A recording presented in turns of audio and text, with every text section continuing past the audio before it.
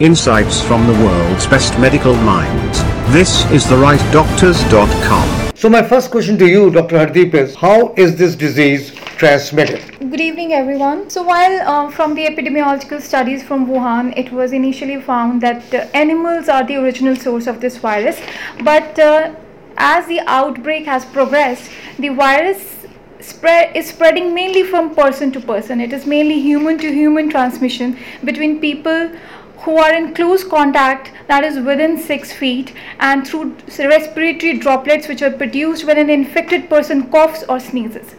So because this virus can survive for several hours on surfaces such as tables, door handles, table surfaces, so a person can get COVID-19 infection by touching these surfaces or object that has the virus on it, and then when you touch these infected surfaces and then you touch your hand on your mouth and nose and eyes, so the person can get infected like this. So on an average, one infected person can infect about 2 or 3 people.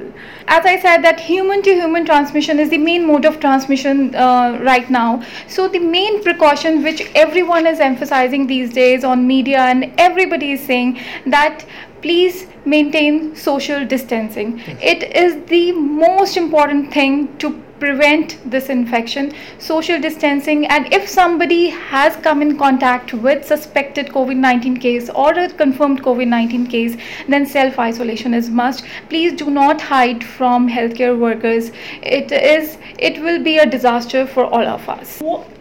Because you are the head of the Department of Cardiology, what difference does this infection makes to the cardiovascular patient? How is it affecting the cardiovascular patients? So that's a very good question. Let me first re-emphasize what Dr. Hardeep has said, and she's articulated it very well. Hand hygiene still continues to be one of the most important things, and please follow the 6 steps as have been defined by the World Health Organization. It is important. If it is said that 20 seconds with a sanitizer, well, it should be 25 seconds and not 15 seconds. If you don't have a sanitizer, soap works, but soap will work for 1 minute. You will have to do it and again you will have to do the same 6 steps. And you can do it routinely. You can do it after every hour, after touching. So it has to be done routinely. Secondly, social distancing. If somebody is at least about 6 feet away from you, it's unlikely, as Dr. Hardeep said, unlikely that you will get affected. But don't take a chance. You should be, while you walk in the morning, for example, you can have more distance than that. Quarantine, self-isolations, these are 2 things that have come out very well. And I think the Prime Minister call on Sunday, this last Sunday, that please, my fellow men, do not get out of your homes from such and such time to 9 p.m. really was a very clarion call, and it made things easier and now of course many cities, many municipalities have said lockdowns. All these things are important because, as has been defined, transmission is important, is the way to go. And I think Dr. Hardeep also touched on the point that it may even be going by airborne. What do we do for cardiac patients? I think the next wave that is going to come is that these patients will be getting affected by the cardiovascular patients will get affected. Let's go by data. If you look at what happened in if you see what happened in Italy, there were 59,138 cases, of which 5,476 were deaths. And if you look at it, 75% of these were hypertensive patients, 35% had diabetes mellitus or combinations thereof, and fully 33% had heart disease. So which means that we as cardiologists have a special role to play in these difficult times, because corona can affect, COVID-19 can be a disaster for our patients. Let me just start here with one statement, and then Dr. Hardeep will take it over, that it was a we were told that you can't use ACE inhibitors and ARBs for our patients. Now, many of, I'm not saying majority, but large numbers of our patients are actually on ACE and ARBs. And if we were to stop these medications, certainly there would be a disaster. Now there is sufficient information both from the European Society of Cardiology, the AHA, and our own organizations that we can actually continue these medications. Heart disease is the number one killer in the world and will continue to be number one killer, and this coronavirus will only add to the burden. Here, let me also say that a lot of our patients of cancer, for example, also have heart dysfunctions, and these patients are also at very high risk of further deterioration of the condition. Dr. Hardeep, you opened this topic about cardiovascular disease, and both of us are heart specialists in the realm of the corona epidemic. What do you think patients can do? One thing, we are clear that they should continue their medication, but actually take it really very, very seriously. What other things do you think they can do in these hard times? As you said that cardiovascular patients, they are at high risk of severe coronavirus infection. So though we are not dealing directly with the coronavirus patients, but when we see patients in the OPD, it becomes very important to emphasize to them that they are at high risk of these infections, and all those precautions which are taken by is taken by everyone, and we are recommending to everyone. We specifically ask them that to follow all those precautions like hand sanitization and social distancing and avoiding crowded places. But at the same time, because these are the cardiovascular patients, so when we always advise them about the lifestyle measures for doing exercise and follow good diet, for all cardioprotective lifestyle measures which they have to follow. Now in this period of lockdown, when patients cannot go out for exercise, they cannot go out for walks, so this does not give them excuse to avoid all kind of exercise, because exercise is important in their is an important part of their treatment. So in that, now we have started discussing this thing with the patient, that because you cannot go out, because you should avoid crowded places, so is it possible that you can create a small setup at your home for workout? If you can do some kind of stretching exercises, some kind of other exercises which you can do at home, and you can also start doing yoga and meditation, which can be helpful. And then another thing, like many times patients ask us that what can they what should they eat. So obviously they need to follow very healthy, strict diet, but sometimes we tell them, okay, once in a while you can have sweets, once in a week you can have high calorie diet, it's okay. But now, because they are not exercising that much, so we ask them to strictly follow the healthy diet, and no cheat days are allowed now, as till there is lockdown period. And then another thing that sir has already told about the role about the controversy regarding the use of ACE inhibitors and ARBs in these patients, and now we try to continue ACE inhibitors and ARBs in these patients because the beneficial effect is much more. Now, as far as this COVID-19 infection is concerned, there is no specific treatment for this infection. So most of the patients are treated symptomatically and supportive care is given. But for patients who have severe COVID-19 infection, the various healthcare workers, they have used various combination of drugs, and there are mainly 4 promising therapies, and WHO is also focusing on these 4 most promising therapy. One is the remdesivir. It's an antiviral compound, and then there are antimalarials, chloroquine and hydroxychloroquine, and then they have also used combination of two HIV drugs, that is lopinavir and ritonavir, and also in combination with interferon beta. So some data has already emerged. Recently, WHO has announced a large global trial called Solidarity to test the efficacy of these drugs in patients with severe respiratory disease. Now, as far as chloroquine and hydroxychloroquine is concerned, now there is because this drug is easily available, so some people think that can we take this drug to prevent this infection or to get rid of this infection. Now I would like to tell a small background that during this outbreak in the China, various Chinese researchers, they have used this drug in some patients, not only in China, South Korea and France, and the drug was found to be efficient in clearing upper airways from the virus in 3 to 6 days.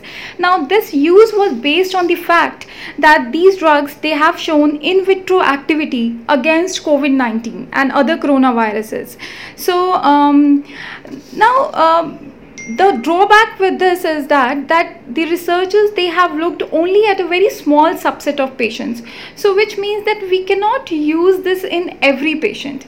Obviously we need wider testing of this drug in large number of patients, and but the latest update regarding hydroxychloroquine is that the National Task Force for COVID-19, which is constituted by ICMR, that is Indian Council of Medical Research, they have recommended the use of this drug as a prophylactic treatment in patients for high risk population. So by high risk population, I mean asymptomatic healthcare workers who are involved in the care of COVID-19 patients, either suspected or confirmed cases, or asymptomatic household contacts of lab confirmed cases.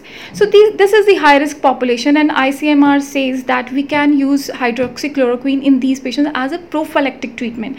But having said that, I would like to say that if a patient is taking if a person is taking prophylactic treatment like hydroxychloroquine, that does not mean that he can have this false sense of security that now he can go to crowded places because he has taken hydroxychloroquine. No, he has to follow all those lifestyle measures which every one of us is following these days: hand sanitization, social distancing, and avoiding crowded places. Everything has to be followed, and if you have come in contact or if you have any suspected symptoms, then self-isolation is also recommended.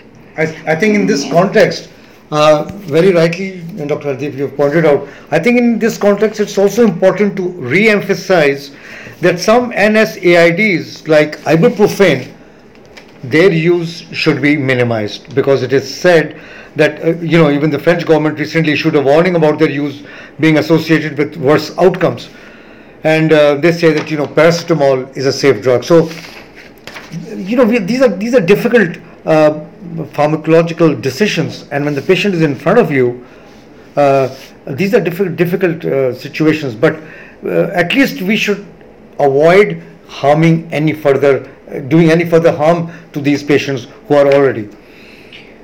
Apart from this, we have to tell our patients that they have to maintain good hygiene, they have to maintain good diet and hydration. These are important things in these difficult times, because sometimes many of the elderly patients are alone. They are being told that, well, you're quarantined. Will they be actually eating that much? Will they be doing yoga? Will they be doing pranayam? All these things are important. And in this context, I also bring to you another aspect that not only cardiologists but every department, because people are stretched, medical caregivers are being stretched, nurses are stretched. So what we are doing in our own department is that we are trying to give turns to people that they can rest for a night, come back after 2 nights, and we really emphasize on them about their hydration levels. And any sign that we see that this person is showing signs of fatigue, we tell them politely that leave it at that, some other people will take over. These are important because the caregiver is at the forefront. He's actually on the front, and he should not be hurt with a bullet. He has to save a lot of lives. So these are some of the things that we are doing. As a last thing, I and Dr. Hardeep have done a lot of work in just accessing the data on where we are. The one thing that we both felt is that in our country we should be actually testing more people. I mean, this is the South Korean experiment, this is the Singapore experiment, this is the way Hong Kong went, and they could, of course you can say these were smaller countries, they were much better off financially, whatever said and done, but we must really be testing far more people to actually pick out those people who have a disease amongst themselves, and then of course we can quarantine them, we can give them medication. There seems to be hope on the horizon, but we should never leave the fact that cardiovascular patients, which comprise a majority of our patients in our country, should not be ignored. That, well, this is a lung disease and it's not going to harm you, but we both have been looking at the research from Indian Council of Medical Research, and if maybe they're giving us a hope of how we can give prophylactic drugs. Anything else you would like to say? I think all of us can contribute in one or the other way. It is not just that the healthcare workers are responsible for everything, or it is not just that the government will do everything. All of us can be can help and can contribute. Like as far as the patients are concerned, we request them that if there is no emergency, please we can postpone the routine visits because it is for your own goodness. Yes, that's good. I think the Prime Minister articulated this very, very clearly, that elective surgery is elective, but definitely if you have chest discomfort, if you have shortness of breath, if you have palpitation, don't think that if I go to the hospital I'll get more infection.